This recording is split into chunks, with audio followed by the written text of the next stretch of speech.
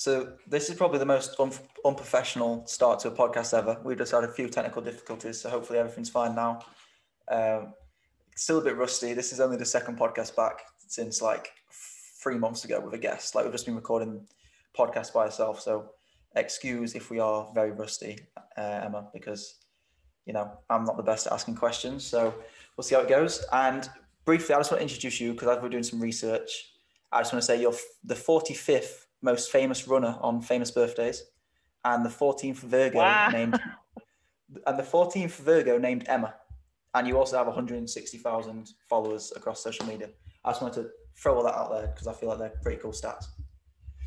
Wow. Someone on another podcast was telling me my net worth is also $80 million. So don't forget that one in there as well. I mean, that was that the Beer Mat podcast? Is that what they said? That's what they said. I was like, oh, I don't know who added that in there, but I don't mind. It's the crazed foods. It must be doing really well, apparently. It's popping off.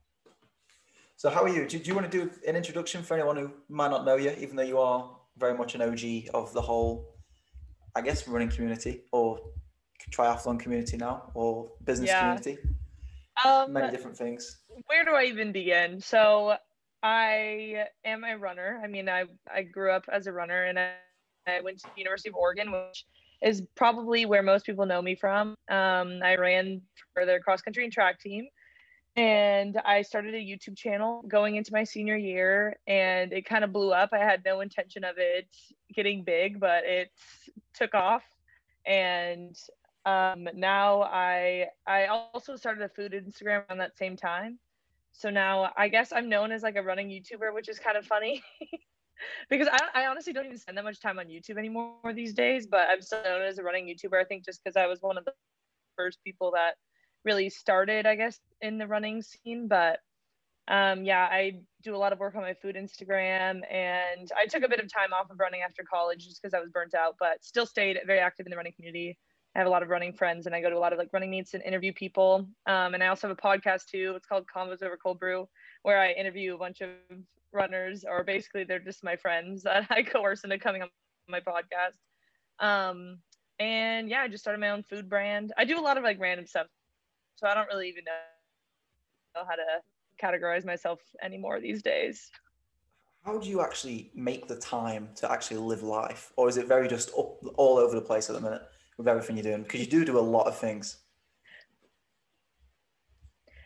That's a good question. I honestly feel like I have a lot of free time, but that's because like everything I do is kind of my life. Like, I mean, my food Instagram, it's like I have to eat every day, so might as well. Like I just made some brownies, and I find that really fun. Work and my normal life. So it's just a weird inner mix, but I usually wake up every day just being like, okay, what am I going to do today?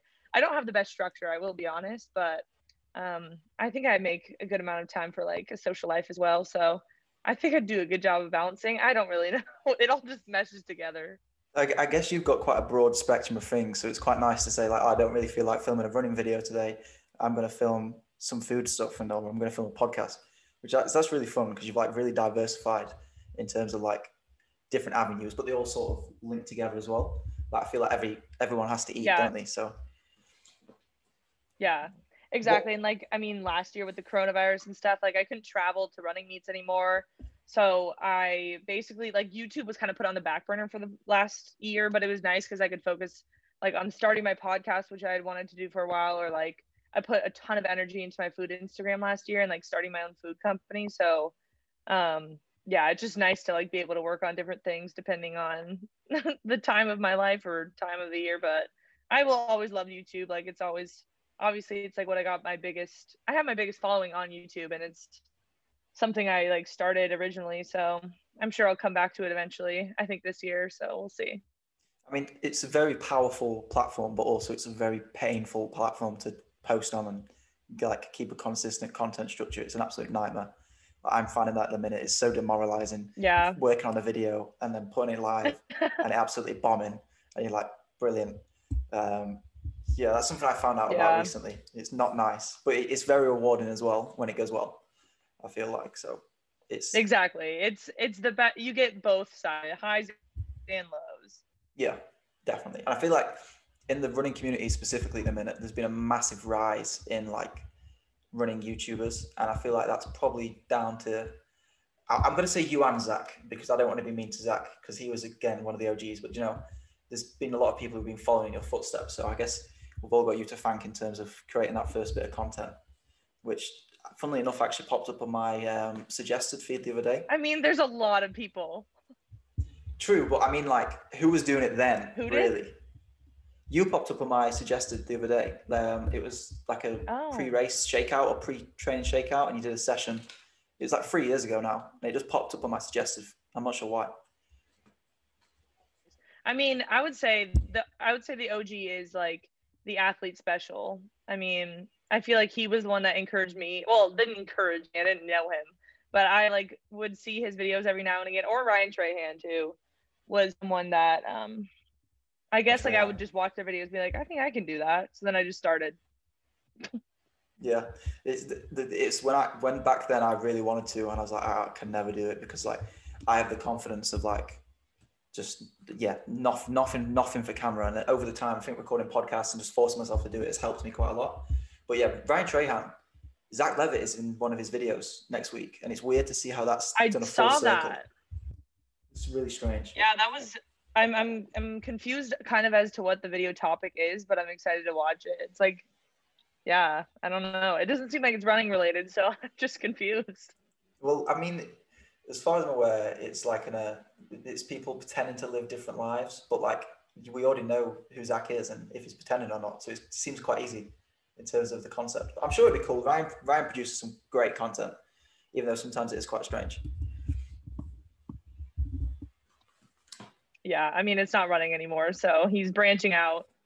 No, he needs to come back to his roots, I think, to be honest, because his content was amazing to watch back in the day. I highly doubt that he will be coming back to his roots. And if I was him, I wouldn't either. No, I can't blame him. And he's actually on that like different business grind as well. Like he sells like coffee mugs and stuff now, doesn't he? He does pretty much everything, which is, I find it fun to see that he's just come from the running community and has blown up so much. Right. So sorry, by the way, again. Yeah, I'm like, we just need the whole running community to take off like that. Yeah, 100%. I feel like it's in the right direction. I just like to apologize to anyone listening, or to you, Emma, as well. The Wi-Fi is sort of intermittent, so it's like if it sounds like we're ever interrupting each other, we're not. It's just I think there's quite a big delay, but we're going to roll with it. It doesn't really matter. See, then I was just waiting for someone to speak, and I didn't know if it was a delay or not, but you know. So, I just want to make sure. That wasn't it. That wasn't the Wi-Fi. Just waiting to say something. Yeah, that was just awkward silence. Right. So normally we start this question with like some of our own questions, but I wanted to start today with like follow questions, what we asked. So I'm just going to get straight into it. The first one is actually from Carter Chrisman, and I hope this does have some context because is it Carter Chrisman? Yeah, it is Carter Chrisman. The top 3 Frank Ocean songs. I'm guessing you're a big fan of Frank Ocean. Yeah, me, Carter, and Cooper talk about it often. We are very big. Actually, Carter is the biggest Frank Ocean stan I've ever seen in my life. I swear, I think last year he listened to like over 100 days worth of Frank Ocean in 2020. And I was like, how do you even do that? I don't understand how that's feasible. But I would say my number 1 is White Ferrari. Number 2 is Ivy. And number 3 is Nights for me. So there you go, Carter. I don't know if that lives up to your standards, but those are my go-to jams. I'm trying to think of a single Frank Ocean song I can think of off the top of my head. I feel really bad. What about Lost? Do you know Lost? Chanel? No? Yeah, I know Chanel. We might know if you maybe like sang it a bit. And then like... That is true, actually, Josh. I think we'd probably both remember it if you did that. I'm trying to think off my head. I know I would sing, but I can't even remember now that you put me on the spot. Is it Steamboat Size like Chanel? Wi-Fi problems. Yeah, there you go. Yeah, I think I know Chanel. It's famous on TikTok, isn't it? Well, you can sing it if you want, Al. No, I'll pass on that, to be honest. Again, Wi-Fi problems. I don't think it'd come across. I don't think my my vocals would come across properly on the Zoom. Next question. I wanted to leave this in there because these are the type of questions we get asked. And it was, Which runner smelt the best and which runner smelt the worst when you were interviewing them in Texas? I wasn't really smelling anyone. I don't recall any. Actually, it's actually a really funny question. I don't. There's no one that really sticks out to my mind. I don't know. I don't remember smelling them. Is that Were you bad sort or of, like? I was going to say, were you sort of socially distanced anyway? Or were you Yeah, it's kind like of, I was trying to stand far apart. I had a mask on, especially the second day I had the mask on. So I like really couldn't smell them. Yeah, Wow, that's such a boring answer. I didn't even have an answer to that. I was Sorry. wondering actually, did you get told off after the first day or like to put a mask on, or was that just personal choice? 'Cause I was thinking like, I wonder why. No, I know. So we all got COVID tested before we went. So everyone tested negative that was there, but I was instructed to not wear a mask. I asked if I should, and they're like, "Oh, just social distance." And I was like, "Okay." And then we got told off. So then I wore a mask the second day. But I just want everyone to know I'm not an anti-masker. Okay, I believe in masks. I was instructed. I don't know. I don't know. But yeah, I felt really bad. So That's the podcast title for you. no, No, that was so bad.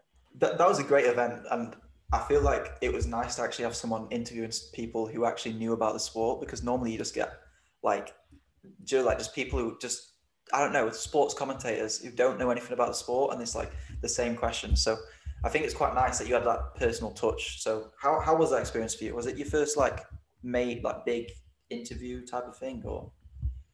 Yeah, so I mean, I've never really done live interviews before, and honestly, it was very out of my comfort zone. Like, it was very stressful. Like, I didn't realize how stressful it was going to be, but it was really fun, and I definitely do it again. I was a little rusty, especially the first day. Like, I haven't interviewed people in over a year, so I was like, I don't know. It felt like I was a little rusty, but people enjoyed it. I wish I could have heard like Chris's and Kyle's commentary the whole time too, because I feel like that would have made it like I don't know. I really was like, because the commentary was so good. I was like, oh, I wish I could have heard it, but I was trackside. But I think the combination of all of this, it seems like got good feedback, and I would definitely do it again. So I think I just need to keep practicing, and yeah. But it was really fun, and I just like miss going to track meets. So it was fun seeing everyone. I saw like a bunch of my friends, so that was nice too.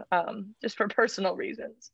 It did honestly seem very, very stressful. Like, do you know how it was live? Like 1 second there was a drone shot, and then it's like, right, we're going live to Emma, and you'd have to be like, but then also like, I can imagine the fear of if you just get an athlete who doesn't give you anything back, and you just ask them a question, like, yeah, that's great. And then, was It there was any of more that? so like, well, it's like you don't know who you're going to be interviewing, so like people would finish and I would like in my little headpiece I would be trying to hear who won and what their time was, and then also try to remember like what the Olympic trial standards were if they had got the trial standard, and then I would also be trying to get them to come over to me to be interviewed. So it was just like a lot going on in 10 seconds worth of time, or like a minute, 10 seconds to like a minute worth of time right after they finished. It was just kind of chaotic, but I mean, I think it was better over time. I just think it was like I just didn't know what to expect, but I had a good time. So You had to snap up the interviews before Flow Track came in, so you had to be the first one to interview before they did, because I hate Flow yeah. Track. So I just wanted to throw that out there. Just if anyone didn't know, I hate Flow Track. Who was your 10 favorite? minutes is taking you off. 10 minutes, is that all? It's probably a Yeah. record. Who was like your favorite? Can I just ask him, how did it come about? Go on, Josh. It's all right. We'll blame the Wi-Fi again. I was just going to ask, how did it come about that you and you know were with Chris and Kyle on that commentary? Was it Chris asked you to do it, or how did it come about? So it was actually funny. So I was just deciding, I was like, I think I'm gonna go to Austin because like I knew a bunch of people that were going. My roommate was actually racing, and a bunch of my friends were already going. So I was like, oh, like I'll just go for fun or whatever, and then I'll make a video out of it. So I texted Chris and was like, hey, what are the odds I can get a media pass for this event? Because like I mean I haven't been to a meet since COVID, so I'm like I don't know how like difficult it would be or whatever. And he's like, oh yeah, like for sure, would you want to help with the broadcast? And I'm like, sure. So that's basically how it started. Throwing you in the deep end, basically. Yeah, basically, like, you want to help with the broadcast? I was like, I mean, I guess. And yeah, and then it became that. And honestly, it was crazy how many people watched. Like I was just not expecting that many people to be watching live. And I think that like added a layer of pressure. I was like, oh my goodness, like at some point there was like over 10,000 people watching, and I was like, like don't mess up. Because usually I'm like able to control like the edits and stuff of my interviews. So it was just different being live. I'm like, oh my gosh. Yeah, But very it was brave really, of you, I have to say. yeah, it was fun.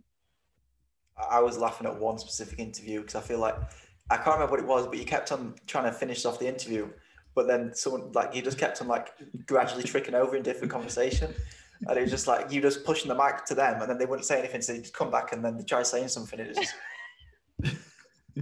See, there's just so many things like I felt like awkward at some points. And I was just like I just felt so uncomfortable sometimes that I was like, oh my gosh, I hope this isn't like being communicated how uncomfortable I feel. But I mean, at that point, you just have to laugh it off. Like, what can you do when over 10,000 people are watching live? So just gotta go with it.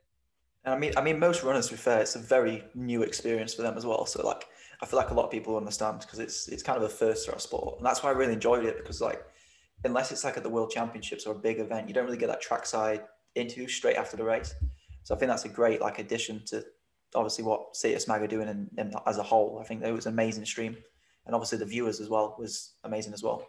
So, yeah, and it was just I mean, it was great because I feel like Chris and Kyle are like I don't know, we're all pretty young. Like the three of us are younger, I guess, in the sport. And Kyle obviously was a pro runner himself, and Chris is like, I don't know, someone like me, like podcast or media guy. So it was just like fun to get a different perspective, I think, in terms of like the media side of it. Like you're not having it was very professionally done, obviously, with like Trials and Miles and CTS Mag.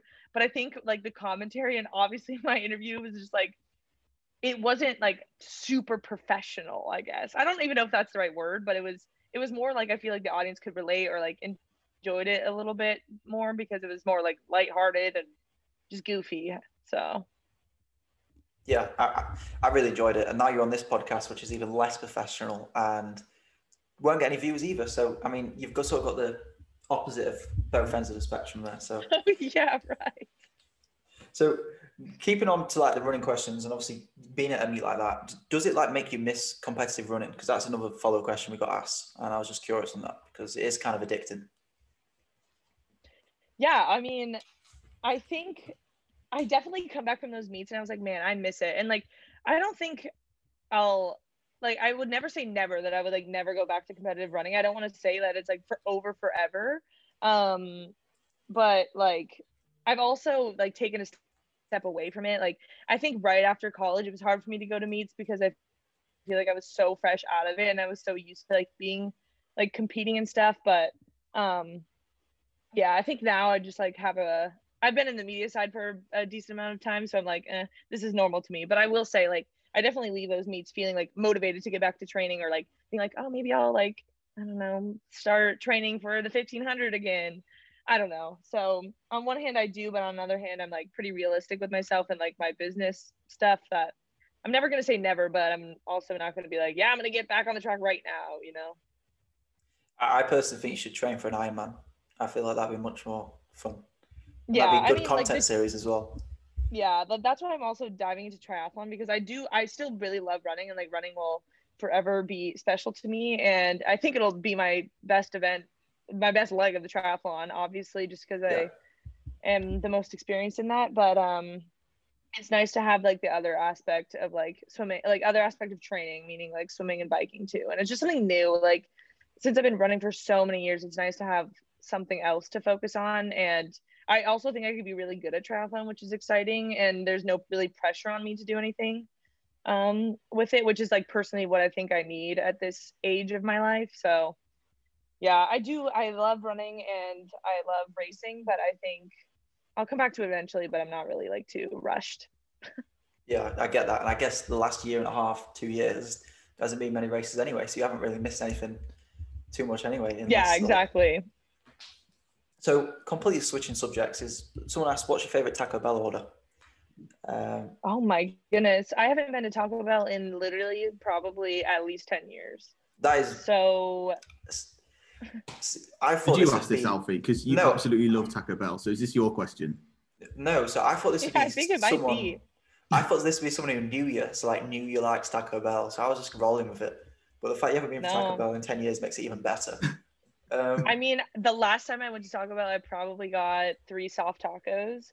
I used to get that all the time when I like grew up swimming, and my parents would take us to Taco Bell after swim practice, and I'd be like, Taco Bell on the way home to try to get us to go there, me and my siblings. And yeah, I would always get 3 soft tacos. So that's probably my order. There you are. Whoever asked that, now you know. I honestly though, talking about eating after swimming, I got told as a child you can eat whatever you want after swimming because it's like I believed it. So I always used to have so much food and like so much junk food after swimming because you get so hungry after swimming. And apparently that's not true. Apparently it was just like figuratively. But I thought there was like some magic about swimming what made you mean you could eat whatever food you wanted.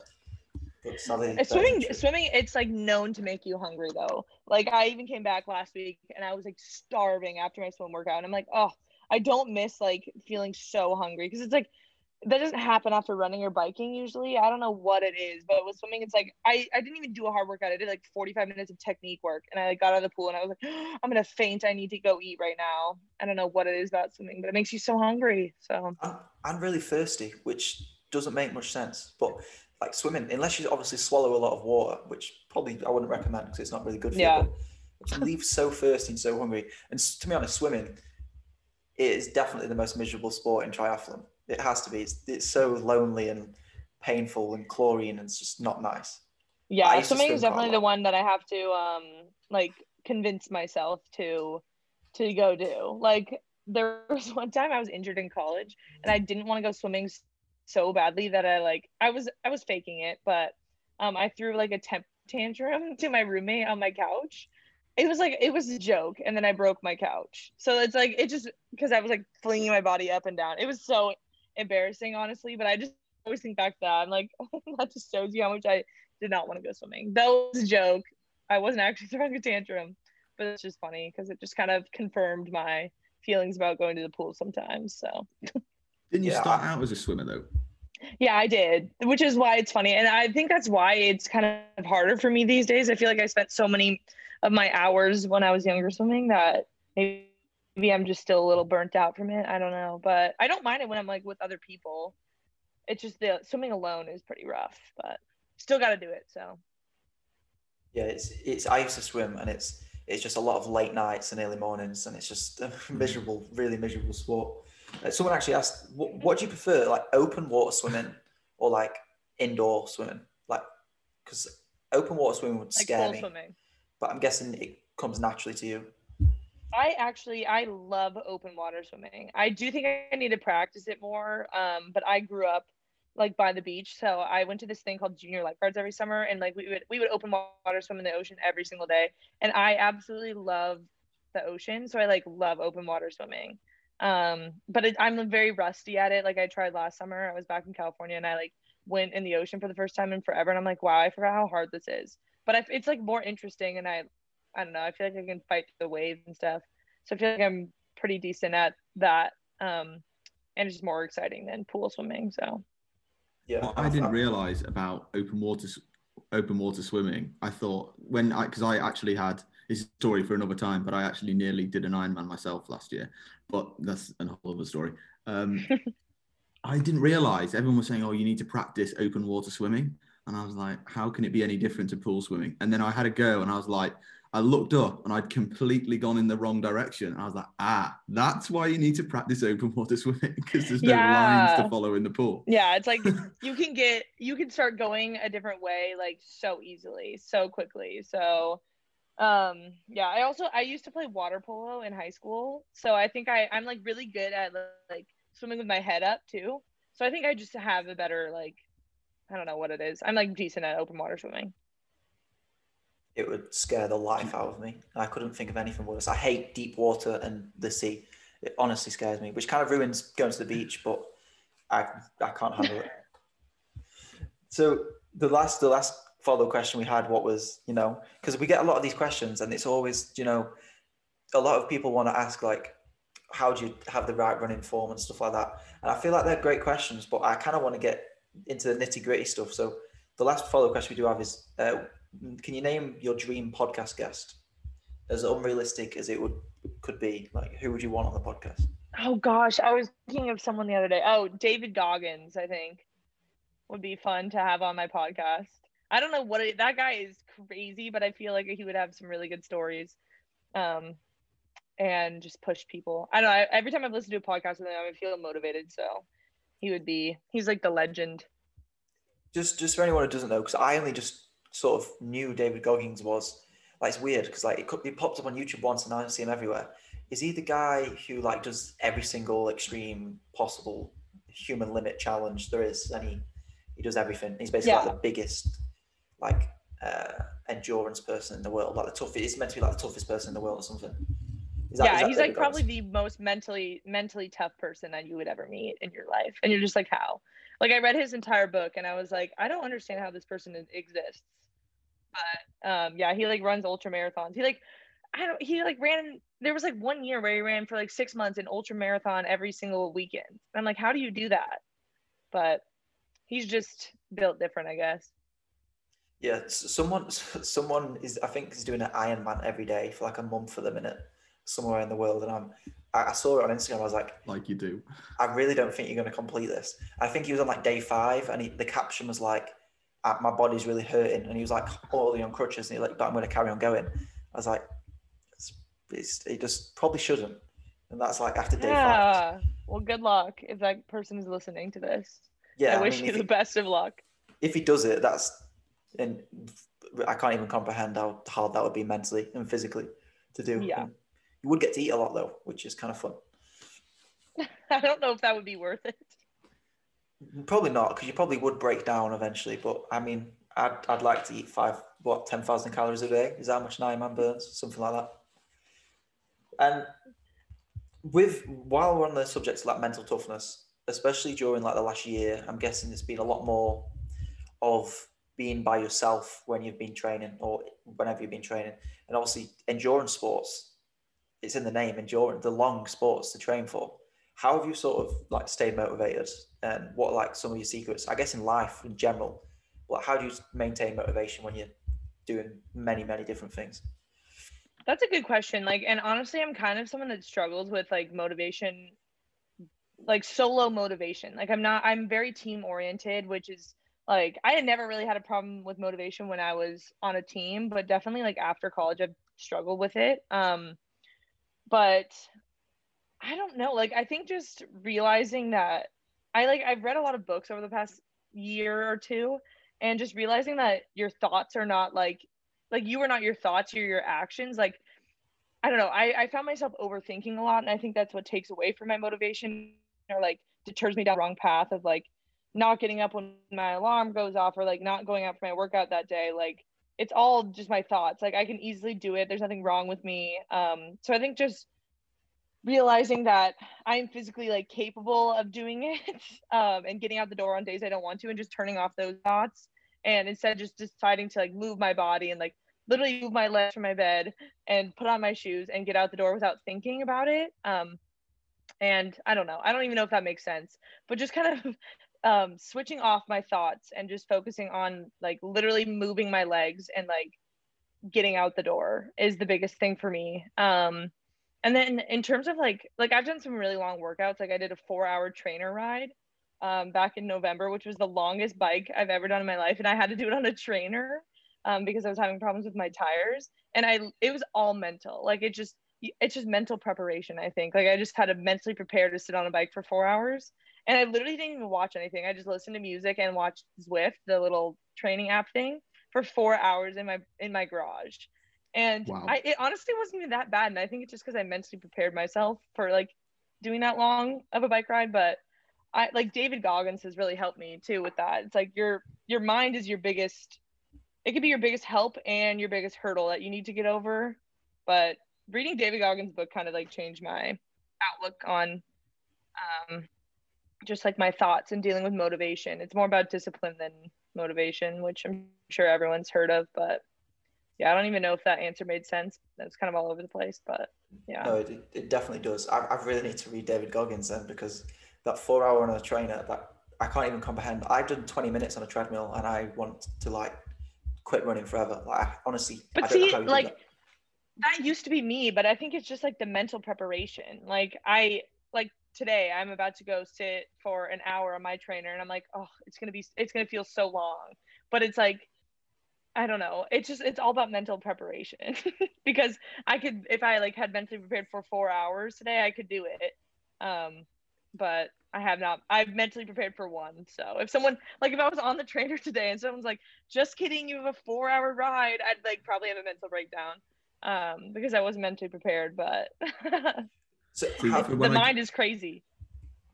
When I go on the trainer, because I've been on the trainer quite a lot recently because I've been injured, my preparation literally extends to downloading a Netflix film, or there's no mental preparation. It's usually I'm just sulking about the fact that I've got to go and sit on the trainer for 45 minutes or an hour. And I'm just like, I'm going to have to find something to watch on Netflix. Otherwise I'm just going to go insane.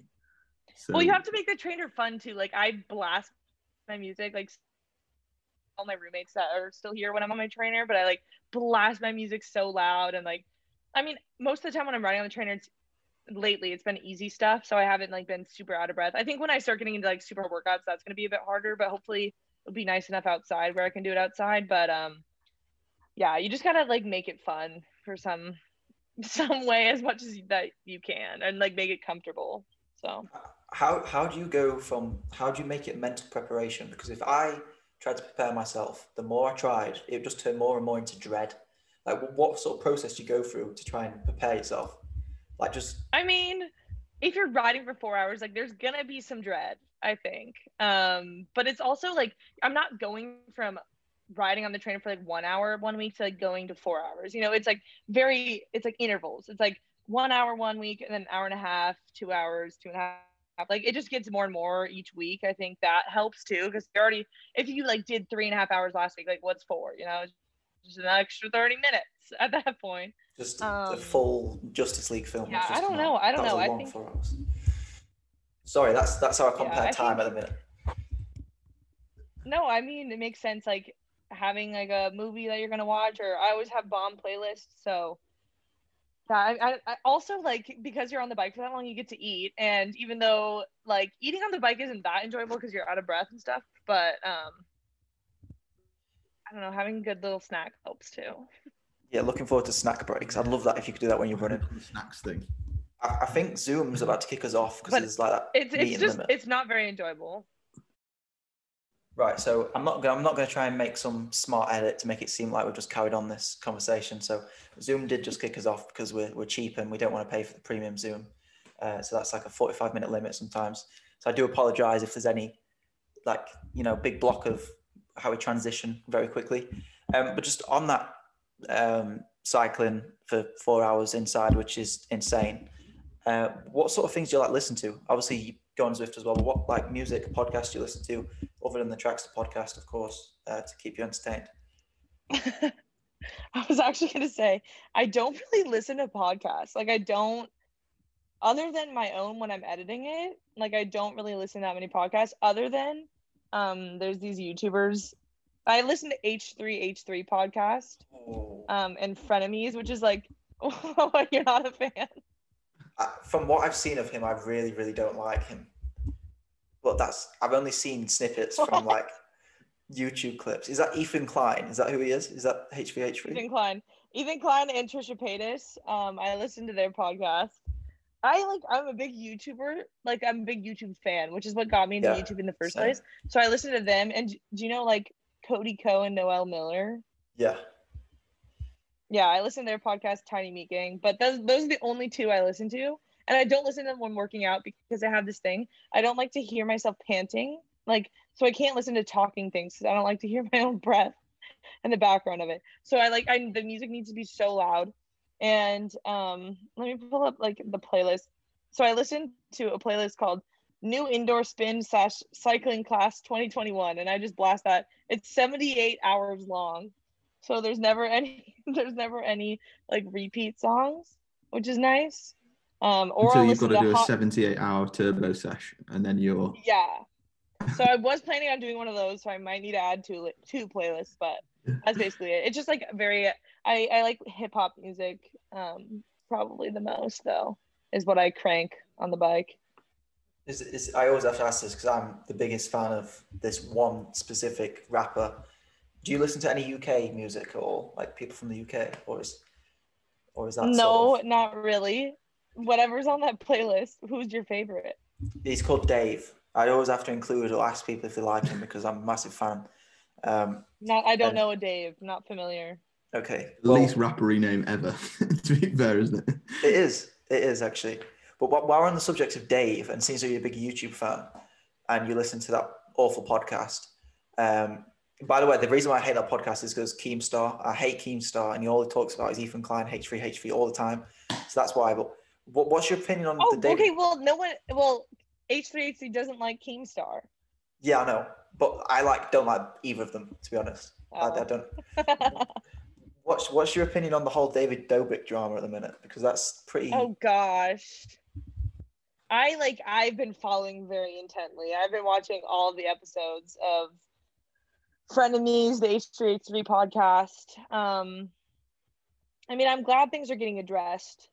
I don't know. It's like, it's so public. Everything is so public. I honestly don't even know what my thoughts are. I like follow along and it's like interesting to me, but everything is just like so blown up and everyone follows along. It just seems kind of wrong to me, like how everyone's making money off of it. I don't know. It's just so public. It's just so in your face. So I just feel bad for the girls and stuff though, but like they published their story in the articles. Maybe they want the story to get out. I don't really know, to be honest. It's just kind of wild, but I'm glad like the power dynamic in David's vlogs is being addressed. So Yeah, to be honest, I'm not 100% sure of the whole situation, but I think like his apology was awful what he did in the podcast. So I need to chase up on it more. Okay. No, David actually did just put out an apology video, and I thought it was pretty good. It seemed very sincere. He put out two. So the first one he put out was like one. It said "Let's talk," and then yeah, he turned the comments and likes and dislikes off, which made no sense. And that one was very like defensive and weird, and was not a good. That like fell into like all the other YouTube apologies. But the latest one he put out, I thought it was like pretty sincere. I talked to my sister too, and we're like, because she's been following the H3H3 stuff too. So Ethan and Trisha on front of me tear it apart. I don't know. Or I guess that's not the right way to put it. I just don't know. I don't know. I just am a bystander watching. Yeah, it's interesting content to say the least. And I mean, I think it is good that they're getting talked about. I've just got a notification on my laptop saying your internet is unstable, so that's always fun. Right, on to some business questions now, because I could talk about YouTube all day, to be honest with you, because I'm a massive YouTube geek as well. Like I literally watch everyone possible. Like I'm not even going to go into details because it's quite embarrassing who I watch on YouTube. But I don't know. Sorry, I'm so sidetracked now since that Wi-Fi. How are you spending your time at the minute? Like, I asked this a bit earlier on, but like, you've got so many things going on. What's your day-to-day life look like? I know you said feel like you've got free time, but where do you put time into Crazy Foods? Where do you put time into the YouTube content, the podcast content? There's so many different things. Do you have a schedule? No, I don't have a schedule, which is like kind of makes me crumble at some points. I like really thrive off structure, and I have none. So it just depends on the day. Like today, it's been very YouTube heavy, and that's because I'm filming a video with Sinclair Johnson. So like today, basically most of my time is spent on YouTube. I did just have like a phone call with my manufacturer for Crazy Food, so it's like a little bit of everything. And then I also posted a reel for my food Instagram. So I think it's just a little bit of everything every day. And like tomorrow will be very heavy for my podcast because I'm recording an episode. Then I have to edit and like record ad reads and intros and stuff for that. So I don't even know what my day-to-day is like. And then like I wish I could say I like get up every morning and go train right away. Like I wish I could just say get in my workout, but like this morning I was like, I'll just do it later. So then I like have been putting it off, and then now I have to do it, I don't know, in the evening today. But I kind of like evening workouts too.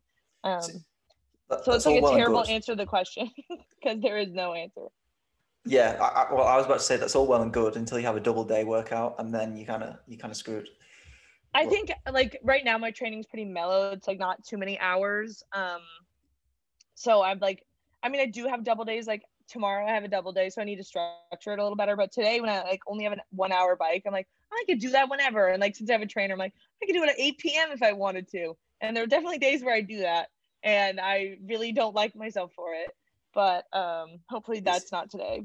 It's really not nice, because like when you do that, like I've done it before. I've had a double and did my first run at 6 p.m. and then my second run at 7:30. So it's like, it wasn't really double, but then I'm awake till like 2 a.m. and it's it's a terrible schedule. So like, how do you like switch off? Because it is a huge thing. Like, again, if you're pretty chill, or like when you have lack of structure, sometimes that kind of helps. But like, how do you go from business mode to like lifestyle mode, or like do they sort of interchange because of what you're doing? There was honestly no switch at all in my day, which I think is unhealthy, to be honest. I should have time where I'm like completely like off the clock, or like not thinking about work, but there is just no balance in my life. I mean, I would say when I'm like hanging out with my friends on the weekends, like I'm not filming, I'm not doing anything, and it's not like I'm filming with all my friends all the time. So there isn't really a difference. I think it's just, which is like a good and a bad thing. It's nice to be able to have it like be my passions, and like my life is my job, but it's also hard when I'm like, I don't know, eating something. I'm like, oh, I should be posting this on Instagram, or I don't know. Even like if I'm hanging out with my friends, I'm like, maybe I could film this for my YouTube channel. And I'm like, no, I don't want to do that. Like, there's just never an off button, which is kind of exhausting sometimes. But I'm sure I could do a better job at it, but it is what it is.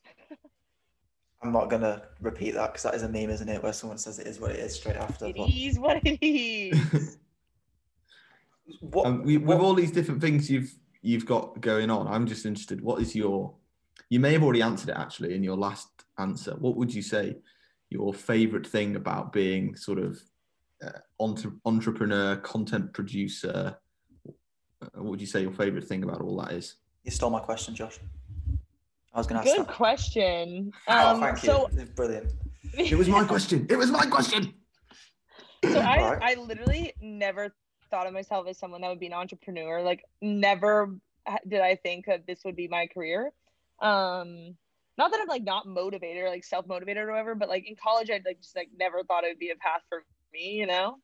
And I have been pleasantly surprised with like, I don't know how well I've done, I guess, in terms of that, like adapting to being an entrepreneur and figuring out my own path. But I would say my favorite thing is just kind of like being able to take work ends, like today, just filming with Sinclair, who's like one of my really good friends here, and like helping her, I guess, grow like her brand through my like personal YouTube channel. I don't know. It's just like cool to be able to help the running world and get to like and have fun with my friends filming and call that work and like make a living off of it. I don't know. It's just really cool to be able to do basically whatever I want and take matters into my own hands rather than having like instruction from someone else. But yeah, I would say like that's the biggest thing, is just being able to put out whatever content I want without having to like go through anyone else.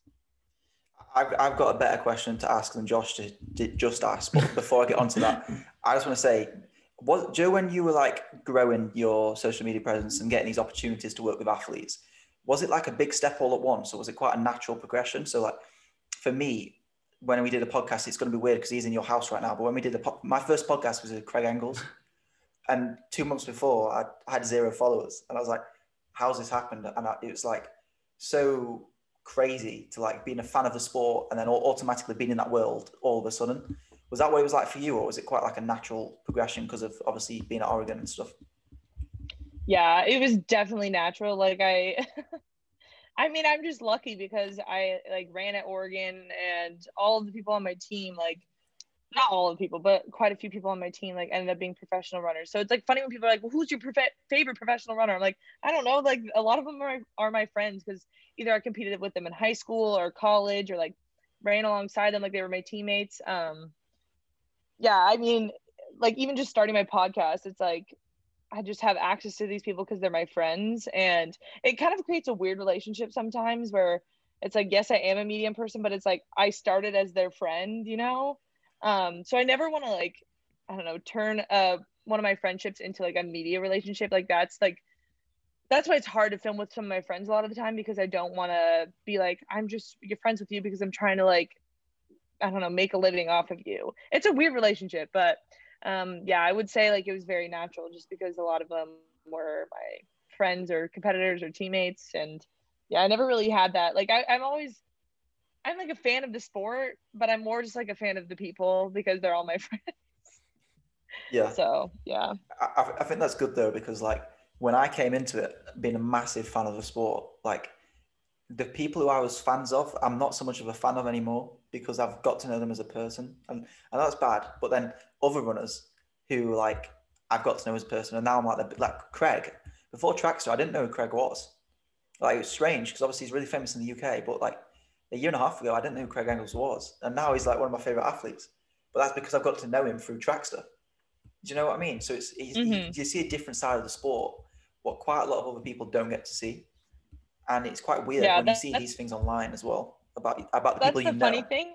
That's the funny thing is like, because I'm friends with everyone, it's like I get a very different perspective on what other media people get, and that's why I feel like a lot of my interviews have been pretty successful. Like even when I go to like media tents, it's like these people are talking to me. It's like not a random media outlet, you know, they're talking to their friend who's me. I don't know. So it's like, I don't know, maybe that's why the interviews are just more casual. I don't know what it is, but it's just funny because I also get to see like, I'm like in the running, like I get to see the perspective of the athletes, and I also get to see the perspective like this side. So it's just so funny. It's just a weird position I'm in, but I love it. I mean, I just like to sit back and eat my popcorn and watch it unfold, and I guess be a part of it also. That's fair. It was funny when Craig referenced you when he said, "Hey fellas," at the start of that interview. I was like, that's really cool. I think my Wi-Fi's just completely cut off. Did you hear anything I just said? No? I did. Nope. So I said, I think it was really cool when Craig referenced you when you interviewed him, when he said, "Hey fellas," at the start. I thought that was pretty cool. Hopefully you heard some of that. Oh gosh. Yeah. See, he knows. He knows. If you know, you know. When I was watching the video of you earlier, the first thing you said was "Hey fellas," and I was like, "Oh wow, Craig said that," and it's weird how it's again a complete full circle. My better question. Yeah, because I also like he's like. Go ahead. Sorry, my Wi-Fi's. You go ahead. My Wi-Fi's been really bad now.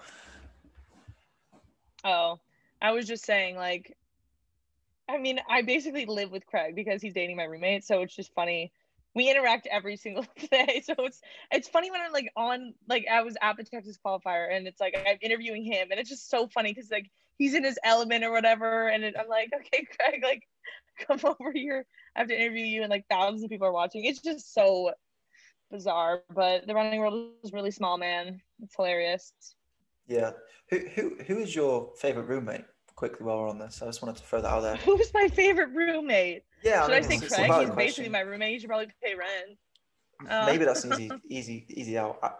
I was gonna ask who's your least favorite, but I thought that'd be even worse. So no, they're all special in their own way. I like all my roommates. I have 3, so that's a good way to keep them, I guess. Answering that. Is that 3 including Craig or 3 plus Craig? No, I honestly have 5. I have 5 roommates basically. Carissa's boyfriend and my other roommate Jenny's boyfriend, who's Craig. So do you think it's just like a big frat house here? Do you think your house, or adopted house as well, including the roommates and boyfriends and relationships, is the best running house in the world, or like best sort of clout running house in the world? Because you've got quite a lot of big names. Yeah, we're the clout house. Yeah, Team 10. No, absolutely not. No, we do have a really fun group here in Portland too. Like Sinclair Johnson, who just joined Bowerman like last year, and her boyfriend Craig, another Craig. He's called Cool Craig in our group. They're super good friends with us too, so they're over all the time. Like we have such a great group in here in Portland of all like runners, like from all areas of life. I would say like people that are still running, washed up runners, professional runners. Like it's just a crazy group that we have here in Portland, and I would say we're one of the cooler running groups. I'm biased though, so I don't know, but it's fun. You definitely need to start a content house. That would be phenomenal. I really think that will take over the game. Well, I mean, I'm filming with Sinclair today, so we're starting it off strong. I mean, I want to film more with my friends because I mean, it is really fun. But again, like I said, I don't want to cross the personal boundaries that is like friendships is like instead of just using people for YouTube clout. Yeah, I always feel bad. Like I speak to Ben Crawford pretty much every day, and then when I want to ask him to do like come on a podcast or be a co-host on a podcast or like film a video, I'd never want to ask him because it's like I kind of feel guilty doing it, but also I kind of want you for views as well. So what's it Yeah, gonna see, be? just it's a tough relationship that you have. It is. And my better question now was, what are your least favorite things to do in terms of entrepreneurship and all that general thing? Well, maybe it's just the time of year, but taxes are an absolute nightmare for me. Don't talk to I Josh about literally taxes. like they come around so fast every year. I like last year I remember doing them and be like, oh my goodness, I'm so glad those are done. And they're already here yet again. So taxes are a mess for me. And then I think just like sometimes it's just hard with the lack of structure. Like I feel like my mental health suffers sometimes from this career just because it's me, myself, and I don't like have a team behind me or anything. So I overthink a lot. And I would say that, and like just having so many eyeballs on you at all times, it's just kind of hard to deal with mentally. But I would say those two things are the things at the current moment, but it depends on the time of the year. So there's definitely pros and cons. It's not like rainbows and butterflies, The all-time worst is editing podcasts. I really think editing podcasts is the most Really? annoying thing ever. I like half I the time don't I don't find even that to be edit. that bad. No, because it takes so long. If you want to edit it properly, it takes about Yeah, it 5 definitely hours. takes a long time. Yeah, it really takes a long time. So tomorrow, like, have to record a podcast and edit and do the ad reads and stuff. It's gonna take my entire day. So I really want to start like making notes in the podcast, do like timestamps, then I know where to cut. Because like listen to the whole podcast after recording it and then editing it and then listen to it again to make sure you've edited it right. It's soul crushing, honestly. It's not fun. yeah, I have to listen. I don't know. I just want to make sure that I'm a worrywart and I want to make sure I didn't miss anything or like that it's perfect. So I feel like I listened to my own podcast like 5 times before I publish it live because I just am so worried. I'm like, what if I missed something in there? Like, what if there was a cut that I was supposed to make or whatever? I need to get over it so that I save an extra hour out of my day, but I just can't. I just did a podcast with Everett Smolders, so how do you think I feel? Like that was a very dangerous, annoying time of my life, to be honest. But no, it was really Maybe I'll nice. listen to it. I don't listen to running podcasts, but maybe I will listen to that one. It was really nice, but you could tell I was sort of like out of my comfort zone in terms of trying to keep a natural conversation, but also trying to make sure no one gets called too many mean names. But honestly, One really gets nice hurt, guy. literally. Really, really nice guy. Ah! Right. Yeah, I try to stay out of anything controversial. It makes me extremely nervous. So Yeah, getting cancelled is like one of my biggest nightmares. Or like, yeah, I don't same. know, just any general hate on my YouTube channel would make me pretty Yeah, I sad. don't like getting hate. Yeah. The thing I hate the most is like, this sounds really vain, but do you know when your views just do rubbish, and it's just like, why are people not liking my content today? It's just like, it's so sad when you put effort into a video and you're like, oh, I thought this would be a good video, and then I know. You just got to get over it though. It's just content. It's what it is. People like what they like. it is what it is. Right. Off the business side of things, and I want to get into some deeper questions, I think. In fact, Josh, do you have any more business questions? Because I did write down Josh asked a question because we try to plan the podcast, but then also it sort of gets lost when we're spontaneous. But do you have a question before I move on? Let's get on to the deeper questions. They're not really that deep. This is scaring me. We just call them deep questions. They're not really that deep. Okay. We should probably call them mature questions that grown-ups ask, not like deep questions.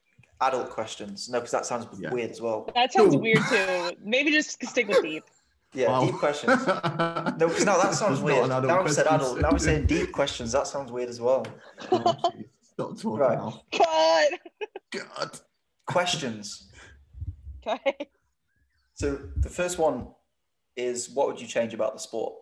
And we normally go off the fact that this is one with monetary constraints, so like a realistic one. And also, if you could just completely scrap everything down and rebuild it, what would you change with no monetary constraints? Oh my goodness. I don't know. I wish there was like teams.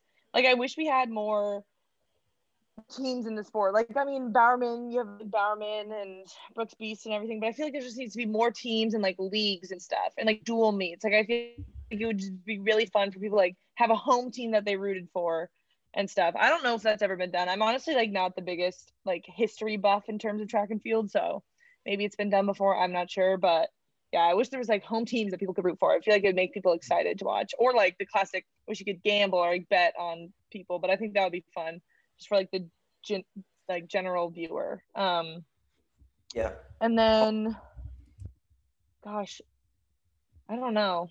I try to think about this, but then I also don't. Like the only times I really think about this is like when I'm on Clubhouse talking to people and everyone's talking about it. I'm like, that's a good idea, you know? I don't know. I just do my best to like help grow the sport through social media. Like I feel like that's a big way for people to help grow it. But yeah, I don't know. Yeah, I feel like since these are deep questions, I'm going to get deep for a second. I feel like asking these questions, we always ask the change one thing about sport, but it's kind of like, have you ever like thought about what it'd be like having a superpower or being really rich and then realizing that you haven't got a superpower or really rich? It's kind of like that. When I say these things, like, what would you change about the sport if money wasn't an object?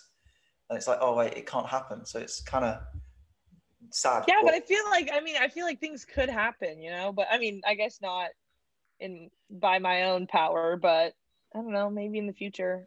Let's create teams. No, honestly, teams in a team league is the thing. What needs to, I always say that I think that's the biggest thing. Even if it's connected to, say, if we need like a push from basketball and American football, even if we have, like, I don't know, LA Lakers as a track and field team, do you like just That'd as be like so sick. Because Spain have that. In Spain, my friend, he's a marathon runner and he runs for Real Sociedad, which is a football team, but he runs for them and gets paid by them to run for them. And it's just a really cool concept. What I feel like more people need to do. If you had this league, you'd get more fans behind it, and then betting, like you said, if people could bet on that, it just adds more excitement as well. So I think that's literally the biggest thing. What needs to change about the sport, other than access to coverage, what's not behind a paywall and stuff. Yeah, that's another. Well, it's like, I mean, college does a decent job where it's like you have your conference and everything, and people get excited for that. So I feel like it could be mimicked in the professional running world, but I don't know how. But because college track and field and cross country is a team sport, really, isn't it? They've really tried to push that.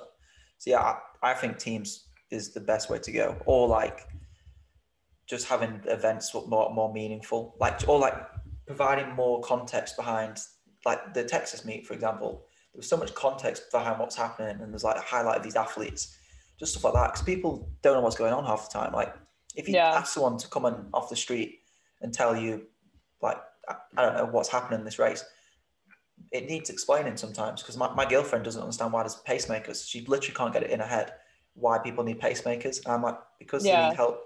They need to help. It's easier. Just like, yeah, but why? Why don't they just run hard from the start? So I feel like more education needs to be there for the sport as well. Yeah. But yeah, I think that there's a lot of things, because there is. But I don't want to get too deep on that, because I could be there all day again, because I love track and field and it's kind of in a bad spot in terms of growth at the minute. Or like, I guess it's in a good spot, but I'm going to stop waffling. Next question. Best decision you've ever made? Whoa, okay. I don't know. Either transferring to Oregon was a great decision for me, or moving to Portland was also a great decision. Like, I think it just depended on the phase of my life. Like, I think going to Oregon brought me a lot of like career opportunities, but then also like moving to Portland was such a good move for my own mental sanity after college, that like having this friend group is just so nice. Like, again, I'm a very team oriented person, or like I'm a people person. I like to have friends, and I just haven't had a very good group of friends. I had like a decent amount of friends in high school or in college, but it wasn't the same as like high school for me. Like high school, I had a massive group of friends that we would always hang out with all the time. And like now moving to Portland, I feel like I have that massive friend group again, and I missed it. So for my own mental sanity, I feel like moving to Portland was one of the best decisions I've made as of recently. But yeah, I mean, like making the decision to transfer to Oregon after my first semester of freshman year was a very big decision, a very risky one, but that one was a good move as well. So I think it just I think I'll probably change my answer in a couple years too. I don't know. I think it just as time goes on. It just depends. I think it's a really hard question to answer. In fact, a better question, once we did a podcast with Rachel MacArthur, Emily Covert and Emily Venters, and they switched it up and said, what do you think was like a bad decision and what then turned into a good decision? If that makes any sense. Have you got any of them as well? I think like moving to Atlanta right after college was probably not the best decision. I was very naive. Like I didn't have any friends in Atlanta. I didn't really know that much about the job. I was going to work for a track agency. And I had never even been to Atlanta. So I just didn't really know what I was in for.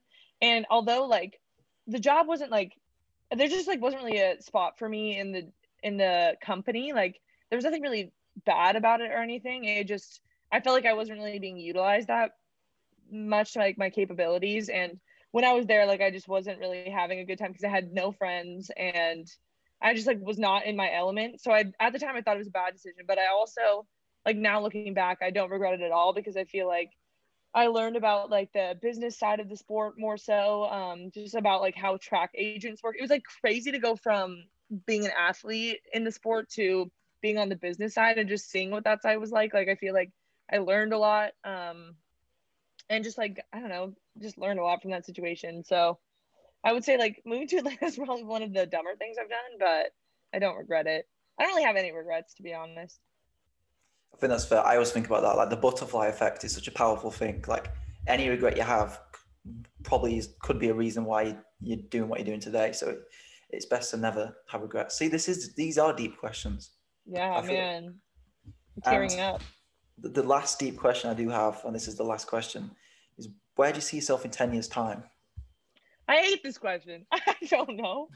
I literally like my life changes so much from I feel like day to day that I just literally have no idea. Like if you ask like any of my friends or my sisters or anything, it's like one day I'm like, okay, I'm gonna do this like in 6 months or whatever, or it's like I'm gonna move here eventually, I'm gonna do this, and then the next day I like change my mind completely. I just have a lot of ideas and I just don't know where I'm gonna be at. Like if you had told me that like two years ago, if you had told me that I'd be doing this for my career, like I would have been like, LOL, absolutely not. So I genuinely don't know. I feel like I'll still be involved in like the running world somehow, just because I do like really like running and I love the people that are involved and everything, and I like being active and stuff. And hopefully I'll be back like on the racing scene too. Like I don't know if that's gonna be running or triathlon, something in the endurance sport world. I feel like I'll be back doing stuff, but I genuinely don't know. Hopefully like have children at some point. That would be nice. But yeah, that should happen in the next 10 years. Don't do it. It's an absolute nightmare. Don't do it. Honestly, don't do it. Yeah, look, he has to travel away from home just to get a break. It's amazing, but no, seriously, don't do it. Look at these bags. Look at these bags. Yeah. Yeah, we'll see. I mean, that's definitely going to be around year 10. It seems like so. When you've made your millions from Craze Food and stuff like that, and whatever other business adventures you do as well. Yeah, definitely when I made my millions. My 81st million, because I'm already worth 80. So yeah. True. Actually, you might as well retire now. Just you're the I'm person actually thinking about retiring, right? Just invest all your money. 24, time to retire. Yeah. You'll be able to afford nannies for days with all those 80 millions. You'll never. There we go. So have the kids now because you'll never see them. That's ideal. Okay, I'm trying to figure out how. Here we go. Okay. And since you said you hated that last question, because to be honest, I think it's a rubbish question. I do need to change that. You're a podcast host. What questions would you normally ask your guests? Okay, well, here's another horrible question to ask any professional runners. What are your favorite hobbies? Okay. And I seem to ask it every single episode. And I'm like, I feel bad for asking it because I know what the life of a professional runner is like most of the time. I live with one. I basically live with two, though Craig is the exception. I feel like he does weird things in his pastime. Yeah. But like, I mean, I went to Oregon. I basically like lived like a professional runner for 4 years. And you don't really have that much time for hobbies. So I hate putting people on the spot, but I tend to do it anyways. And I don't know. Usually I ask how like they got started in the sport and everything, but I just do like general podcast stuff and then just see where it takes me. See if anyone has like an interesting angle, you know. Yeah, that's fair. What are your favorite hobbies? Thinking about that actually. Oh no. Oh. My hobbies are my job. That's what I say because I turned my hobbies into job. Like baking is and like food Instagram is my hobby, but now it's my career, so I don't know if that still counts. And how did you get into the sport? Okay. Welcome to Combos Over Cold Brew. Gets more views on our podcast, so that's this is why. No, I'm joking. Well, how did you get into sport? I actually don't think we've asked that. Did we ask that?